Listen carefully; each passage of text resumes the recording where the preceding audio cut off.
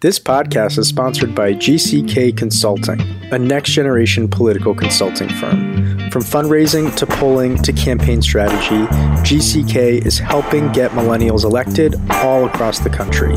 To learn more about GCK and their services, just go to gckconsults.com. Again, that's gckconsults.com. All right, now to the podcast.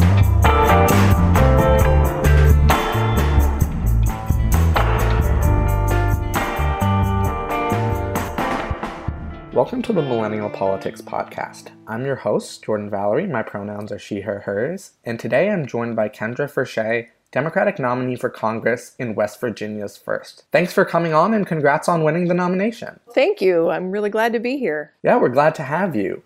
So this seat is considered pretty safe for the GOP. Can I say that you don't feel that way? You would be correct. And why is that? Well, a couple of things. One, a lot of people thought that the primary was safe for my opponent, who had 10 times more money than me. And my team and I did the analysis of the district, and we really knew we had a path to win. We followed our plan. We actually ended up being the biggest money upset in the country. We, despite being outspent 6-1 and outraised 10-1, we actually won by 9 points. And so that information kind of helped us see a path to victory in the general, because I think people really misread this district. People really misread West Virginia politics. But what they're not catching about this district is that, and it's true actually throughout the state, 55 counties of 55 in West Virginia voted for Bernie Sanders in the primary in the 2016 presidential. And 3 counties that in my district, actually there were more votes for Bernie Sanders than there were for Donald Trump on the Republican side. Politics here is a lot more sort of nuanced than people, I think, even can tell from the outside. There's a pretty strong sentiment here in West Virginia that I think in particular universal health care is something that would really help us. The other thing is that people are really tired of politicians who camp out in their job, that they stay there forever and they don't really do much for West Virginia. So the fact that my opponent is the incumbent and that he's been in the position for a while and that the state voted overwhelmingly for Trump actually doesn't mean as much as people might think. And what does universal health care mean to you? Well, I generally don't define it, because it means, essentially some people will say, well, are you thinking single payer or Medicare for all? My answer is I like to think of myself as a problem solver, not a solution bringer. So I don't want to show up with a set plan that, we have to have in order to vote in favor of universal health care. I like to think of it more in terms of what will work quickest to get us coverage in West Virginia for everyone, regardless of, where they work or their age. I really think we need to decouple healthcare from employment, and everybody everybody in America should have healthcare. And let's say a public option or Medicare for all bill is up for a vote. Could you imagine yourself supporting it? Yes, for sure. Great. So what are the other problems you are looking to solve right now? Well, we have a lot, unfortunately, in West Virginia. We are dying at a higher rate of drug overdose than any other state in the country. Poverty is deep here. We've got 20% of the adult population in poverty, 25% of children in West Virginia live in poverty, and 32% of African Americans live in poverty. And I don't see that getting better anytime soon. We also have a real struggle in our public education system, as a lot of people around the country noticed in the winter.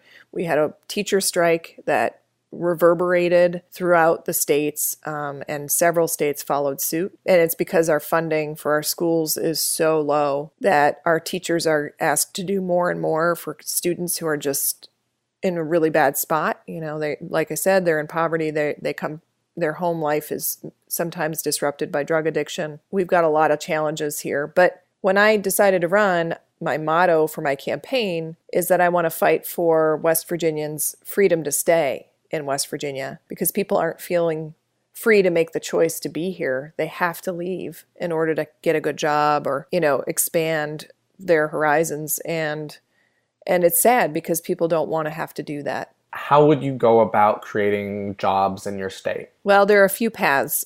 First, we have a pretty narrow economic base right now.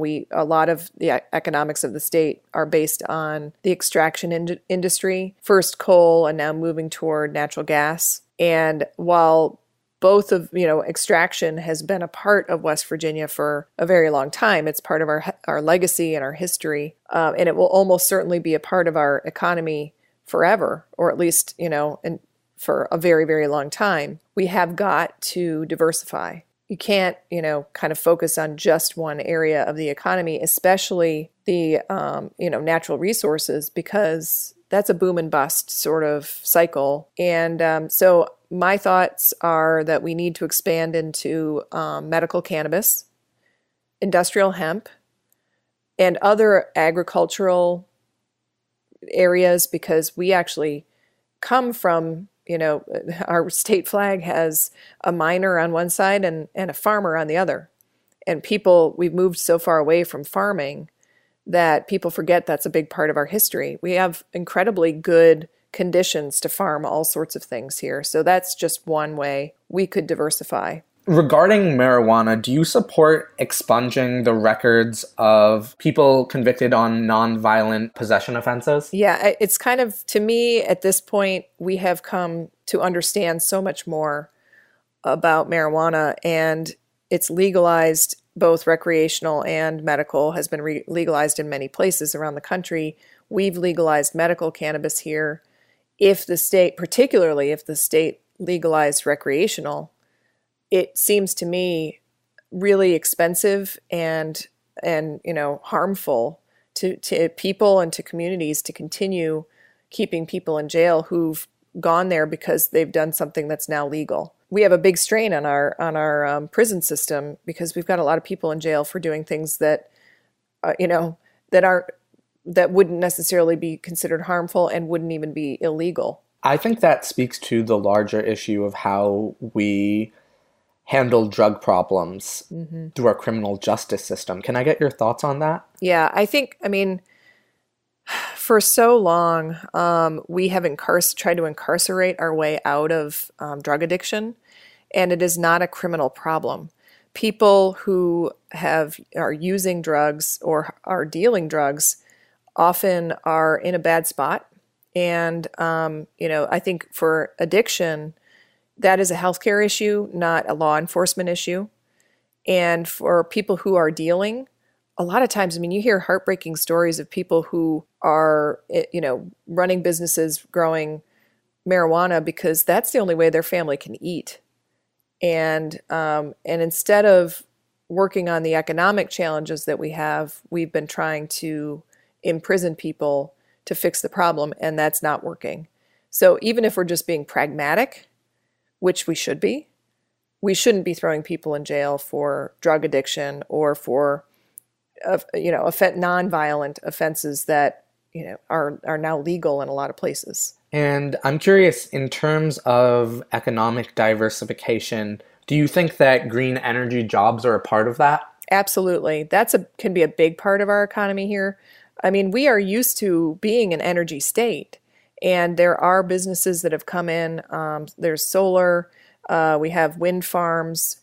We have opportunity here for lots of different green energy jobs, and we have more rivers than most places in the United States. There's just a lot of natural resources here that are green. And we're not tapping into that as much as we could. Our policy doesn't reflect how useful and how beneficial those revenue streams would be to West Virginia, and we need to start tapping into that revenue. You mentioned the teachers' strike. What would you do to help support teachers and public education as a member of Congress? So a lot of people ask me about, what does the federal government, here especially, because we've got such a big focus on our teachers now, which is awesome and different than it's been in the past. And we focused a lot on the state legislature, because that's obviously who was at the center of this of the strike. The Republicans in the state legislature were refusing to give the teachers a raise and refusing to fix the skyrocketing costs of the health insurance that we have. They focus a lot on the state legislature, but when asked about what the federal government has to do with education, there are two really big ways the Fed is involved in education, public education in West Virginia. The first is funding. The federal government is the source of most of the funding for the public schools here. And the second has two names, Betsy DeVos. She is not a fan of public schools, and my concern, because the teachers were so successful last winter, and because the teachers are mostly unionized, I fear that Betsy DeVos has a big target on West Virginia when it comes to dismantling public schools. So if she wants to do a pilot program, I worry it's coming here. So we need strong leadership in Congress to make sure that that does not happen. But in terms of being proactive, the federal government, the funding could be incredibly helpful to us. And we could use some help from the federal government in getting more people educated in sort of a resource position that a lot of schools need here. Someone who's sort of a social worker who could, and maybe has some background in psychology, who can work with students who are really struggling at a young age and help them stay on a path of mental and emotional health, but also physical health, troubleshooting, catching problems before they get really bad, so that we can help kids, avoid the ills of drug addiction and violence as they get older. That is a huge need here. We not only don't have the funding to hire people to go into schools and help us deal with the challenges that the kids have, but there aren't even people who have the expertise or education to hire here in West Virginia. It would be great to have some help from the federal government to get more people on the path to being, in a college program, so they could come out and help schools and help students. One of the most unfortunate concerns of students right now is gun violence, and unfortunately, we have seen in response a massive increase in police presence in schools. That may sound good in theory, but it has proven ineffective and, even worse, dangerous to marginalized students, especially Black students, as well as disabled students and LGBTQ students. What would you hope to do to actually effectively deal with gun violence and ensure that students are safe in schools? Well, I was just going to say, my concern for school resource officers in a law enforcement context is exactly what you said. Whenever school resource officers or law enforcement officers are in school, sometimes it's okay, but sometimes it's not. And it's typically not for students who are particularly vulnerable already. So I am very uncomfortable with the notion that we have to militarize or, become, have police presence in all of our schools in order for our students to be safe. And in fact, we know that doesn't always work. There are potential negative consequences for having school resource officers on site, but we also know that there have been times where there have been police or armed guards that have not been able to intervene in an active shooter situation. So I think the best way to reduce gun violence in schools is not to turn our schools into fortresses, but to engage with students to make sure that there are mental health professionals who can work with students before they get to the point where they feel so alienated and emotionally damaged from whatever bad situations they're dealing with at home and at school, and help students kind of learn how to deal with those challenges.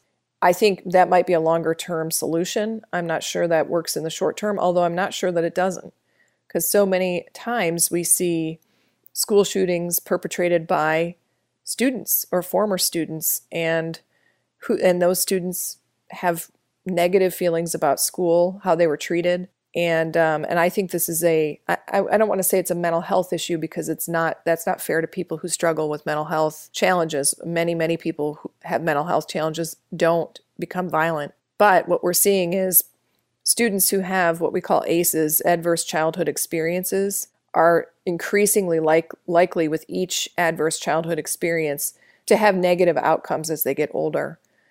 Drug addiction, violence, early childhood pregnancy, you name it. There are just so many things that come along with that feeling of alienation. And I think that could really help reduce gun violence, to have someone who's trained.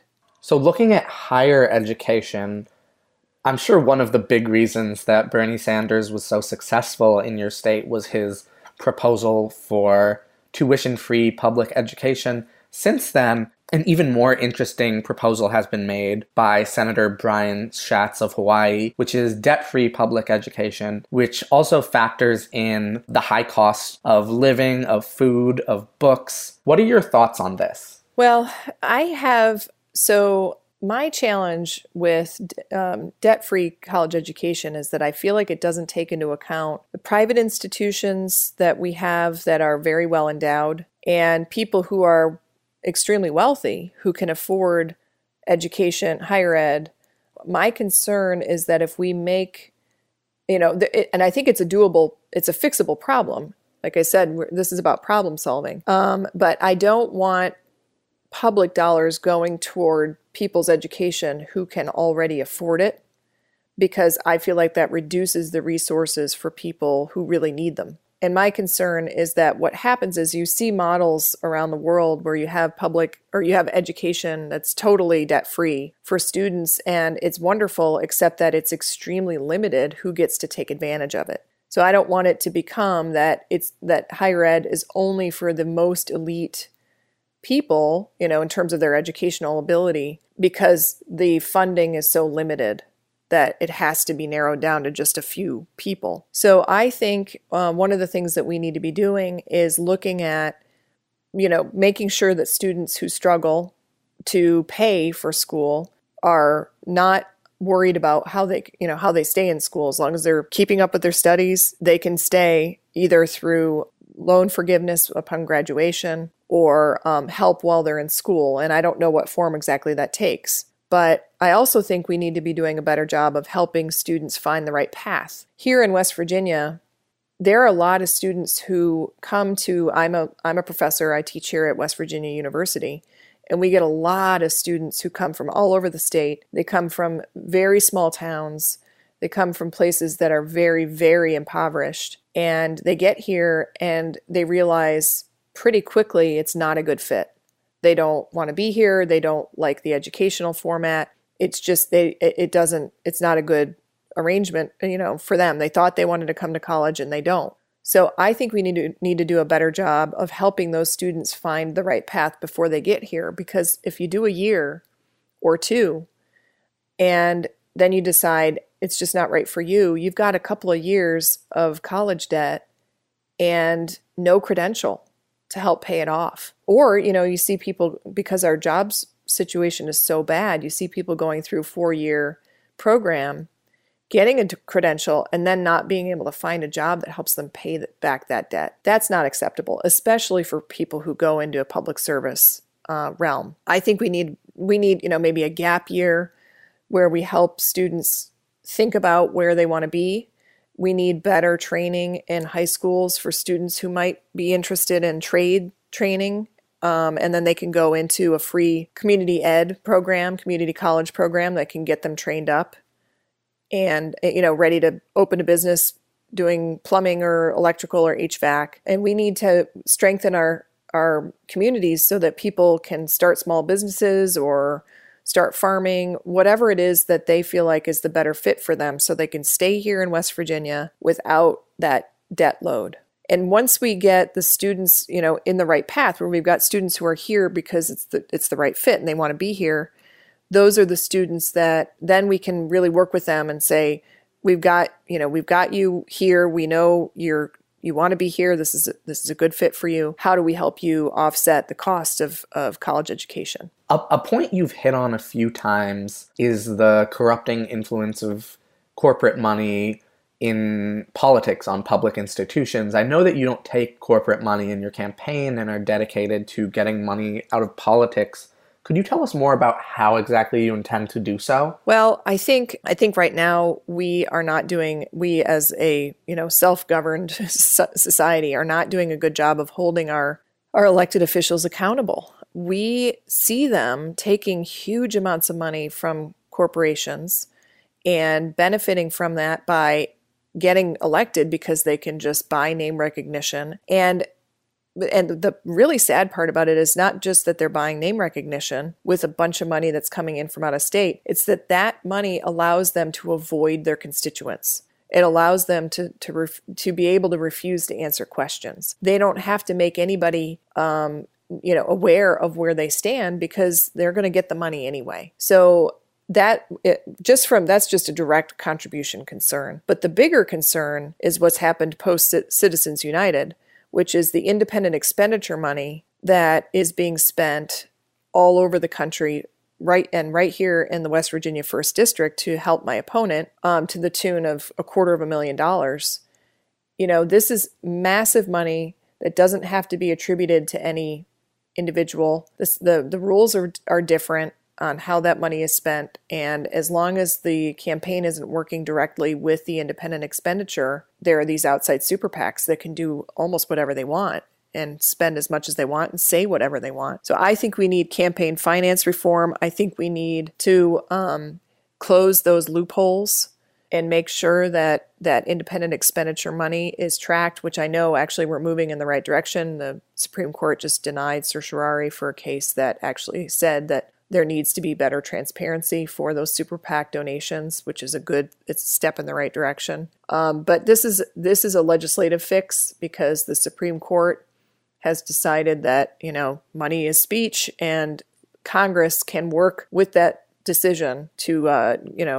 pass limitations on how that money can be raised and spent. But, right now, somebody could come in and spend a bunch of money on my behalf, and I wouldn't know who they were or what they were saying or until I saw it on TV or in the mail or whatever. And that blows my mind that our elections are being influenced by people we don't even know who they are. And do you support the public financing of elections? I do. I think that that's one way to even the playing field. Another is, and my opponent said that there's a lot of government waste, and one example is these franking privileges that congressional members get to use money from the public fisc to send information to their constituents. And he said that's a waste of government resources, and then proceeded to become the fourth worst offender out of 435 representatives. He sends very fancy, glossy mailers on our taxpayer dollars regularly to all throughout the district, and it's incredibly expensive. So that's an incumbency advantage for, that I think is not a proper use of government resources. And so those are a lot of sort of small ways that we can, or there are other small ways we can stop the thumb on the scale for incumbents. And that sort of evens the playing field. Kind of related question. I'm sure you've got it before, but would you support Nancy Pelosi for Speaker of the House? I have gotten that question before. Had a feeling. Yeah, exactly. So I don't know Nancy Pelosi. I'm not a politician. I've never run for anything in my life. I've never met her. In fact, my opponent knows her a lot better than I do. But what I've told my constituents, and I think this is the fair thing, especially because I know as much as they do, I will ask my constituents for their opinion on who would be the best representative, the best speaker for West Virginia. So my plan is to educate the voters here about who the candidates are for Speaker of the House and ask for their input. And I don't know what they'll say, but I'm happy for their input because my job is to represent them and to listen to their concerns and their and their desires. Hey everyone, I'm Nathan. And I'm Dylan. And as you know, Millennial Politics is totally independent and volunteer run. That means every podcast you listen to, every article you read, and every tweet you see is created by a dedicated team of volunteers. It also means that we can say what we want to say when we want to say it, but we rely on listeners just like you to support our work. We hope you'll consider supporting us by subscribing at patreon.com/MillenPolitics. Every dollar will go directly towards our mission of shining a spotlight on progressive candidates, causes, and organizations. And if you subscribe at the ambassador level or more, we'll send you a free copy of How Our Government Really Works Despite What They Say. It's an award-winning book about the intricacies of American government, and you'll get to join our exclusive ambassador Slack channel and get to hang out with us all day, every day. I pretty much live there, so if that appeals to you, come join us. And we want to give a very special shout out to our executive producer, Greg Stevens, and our producers, Brad Tracy and Renee Garcia Brown. Again, if you want to continue hearing interviews and conversations just like this one, we hope you'll visit patreon.com/MillenPolitics. That's patreon.com/MILLEN and join the movement. All right, now back to the show. Kind of the issue that defines this era that speaks to our national character is immigration. Before we look at what's happening today, I'd like to look back at the Chinese Exclusion Act of 1882. I bring that up because that is the act that criminalized undocumented status and put deportation and detention under federal jurisdiction, even though neither practice is mentioned in the Constitution. I'd like to read a very quick passage from Justice David Josiah Brewer's dissent in the Fong Yu-ting decision, in which a majority on the Supreme Court validated and expanded the Chinese Exclusion Act. This quote is in regards to the constitutionality of deportation. Quote, "It involves first an arrest, a deprival of liberty, and second, a removal from home, from family, from business, from property. It needs no citation of authorities to support the proposition that deportation is punishment. Everyone knows that to be forcibly taken away from home and family and friends and business and property and sent across the ocean to a distant land is punishment, and oftentimes the most severe and cruel," end quote.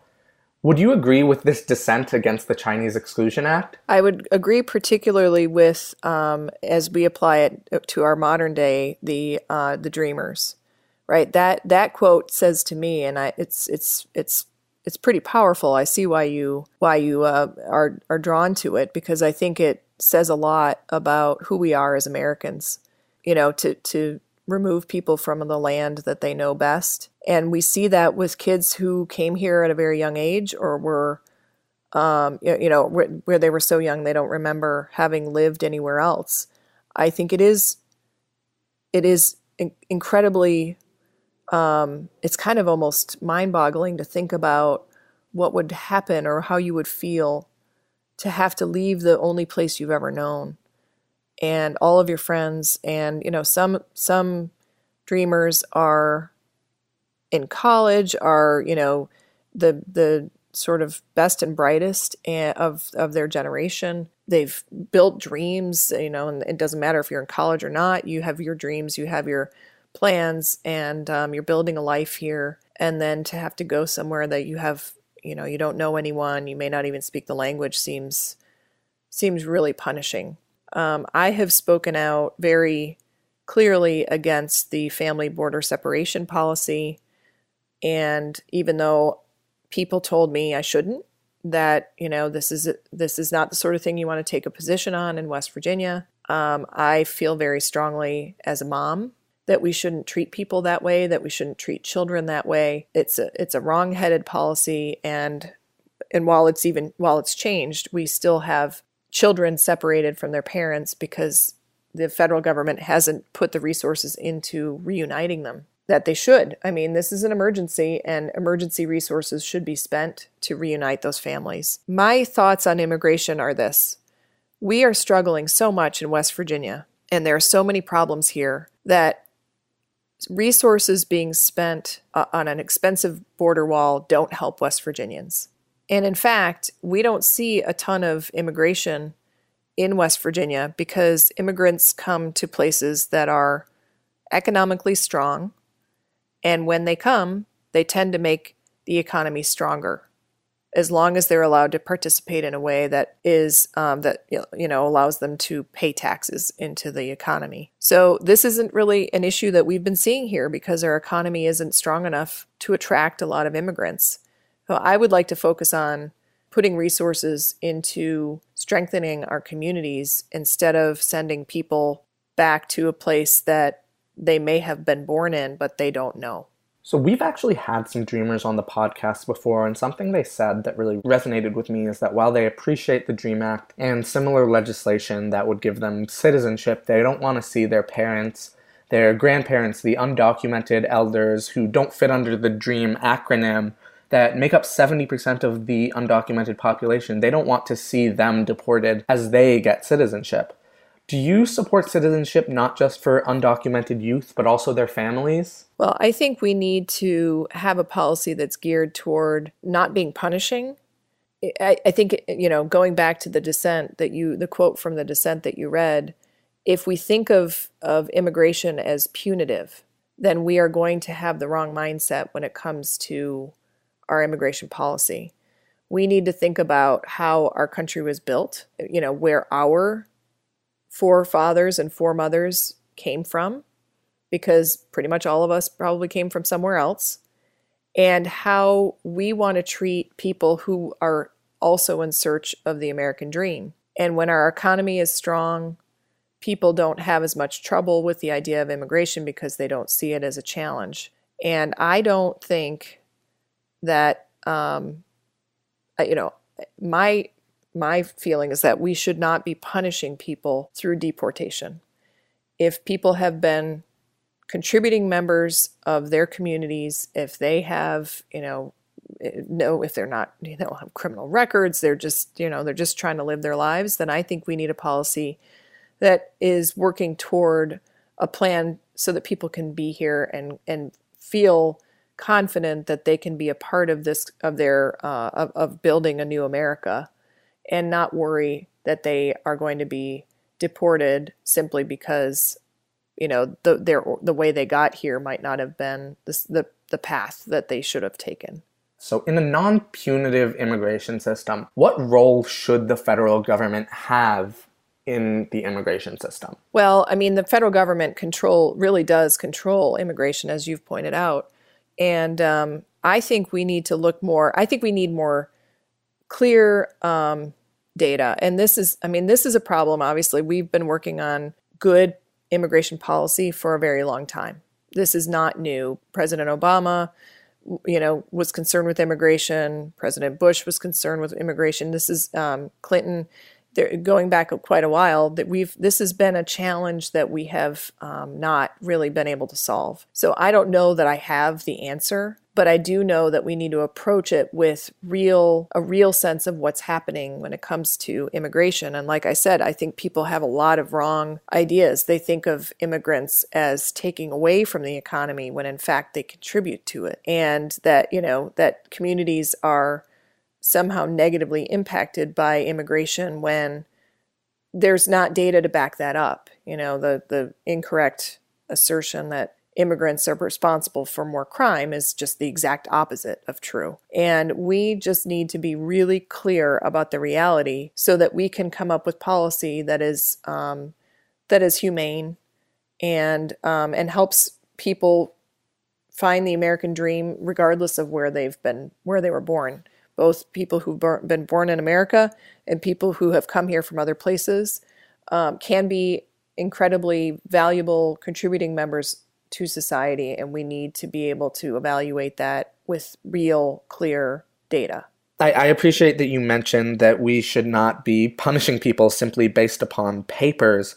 With that, in a world where we do decriminalize migration itself, really, would you say that we would no longer need a role for ERO in immigration enforcement and removal operations? Well, my concern is I don't know that that's necessarily the right path. We may need some enforcement mechanism. I'm not, I think my concern is where we started talking about decommissioning certain enforcement mechanisms around the country, that some other mechanism will rise up and take its place. And so I'm not sure, it's not necessarily about the mechanism itself. It's about how to most effectively ensure that the people who are coming here are, going to be people that will contribute to society. And I know that that's hard to say. I mean, we're not perfect. We're not going to say, well, this person can come in and we'll never ever do anything that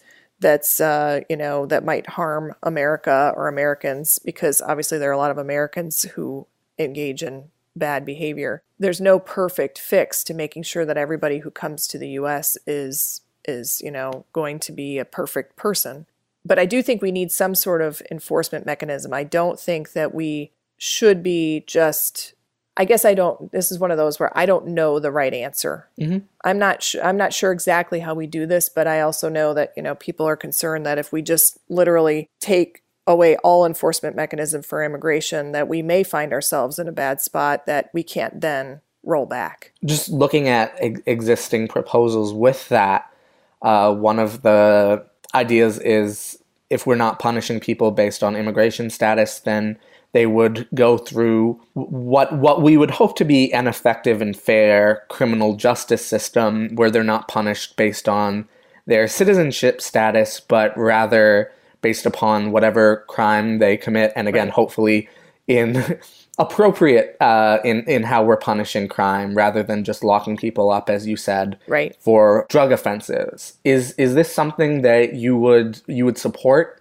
Yeah, I mean, I think, and this is one of those things, I'm very pragmatic, and I also think we need to be, smarter about our policy in terms of what actually are we concerned with. If we're concerned with people coming to the United States because they might engage in crime, then we need to punish them for engaging in crime. And we can never know exactly what somebody's going to do when they cross the border. Right? I mean, people can come here on a travel, to just spend a few weeks and do something awful while they're here. We're not going to be able to pre-screen every person based on, every single factor of what they have in their mind when they cross the border. But so I think we need to be vigilant about enforcing crime and making sure that people aren't engaging, if they do engage in crime, that they are appropriately punished for that in conjunction with a good policy system for punishing crime, but not, punishment for immigration status or citizenship status is a waste of resources and is not appropriate based on the, quote unquote offense. So are you open to the proposal to abolish ICE? This is where I'm saying, I don't know that gets us where we want to be. If ICE doesn't exist, I fear that then law enforcement in border communities, like local law enforcement, will be tasked with immigration enforcement, and I don't know that that's better. So I feel like, no matter what, whoever, if we have a federal government that is focused on immigration, punishment, punitive immigration, there will be a path to enforcing that punishment regardless if ICE exists or not. So I think, my thought with respect to ICE and saying let's abolish ICE, it's not about abolishing ICE. What that means to me is, that translation is we should have better immigration policy that is enforced fairly, but it's not necessarily about ICE itself. Just what I'm hearing to clarify. You would say if the law is changed and you don't need to have immigration criminalized, then it wouldn't really be an issue of enforcement anymore? Well, that's certainly true. I mean, if we're not punishing on the basis of citizenship status, then there probably wouldn't be as much of a need for an enforcement mechanism like ICE. And I mean, it might be, I think in some ways I feel like abolish ICE is more of a political cry for better immigration policy.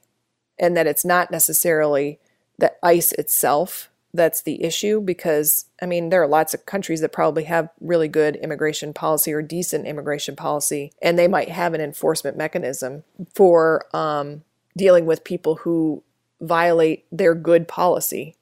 So ICE might be smaller, or we might come up with some technological advances that ensure that people who are flouting good immigration policy are, there are ways to protect the border, for example, that don't include ICE. We can be a lot more sophisticated about how we're doing that, and we don't need the same enforcement mechanisms that we have right now. But I don't know what form that takes. It really would depend on what the immigration policy would become. And lastly, what can folks do to support your campaign, and where can they find you online? So I have, obviously I have a website. I'm on Facebook and Twitter.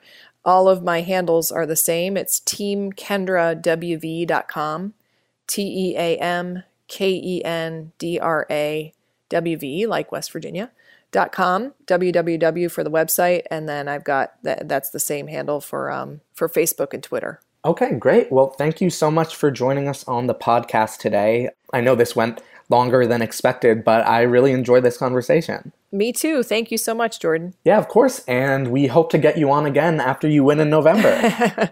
Sounds good.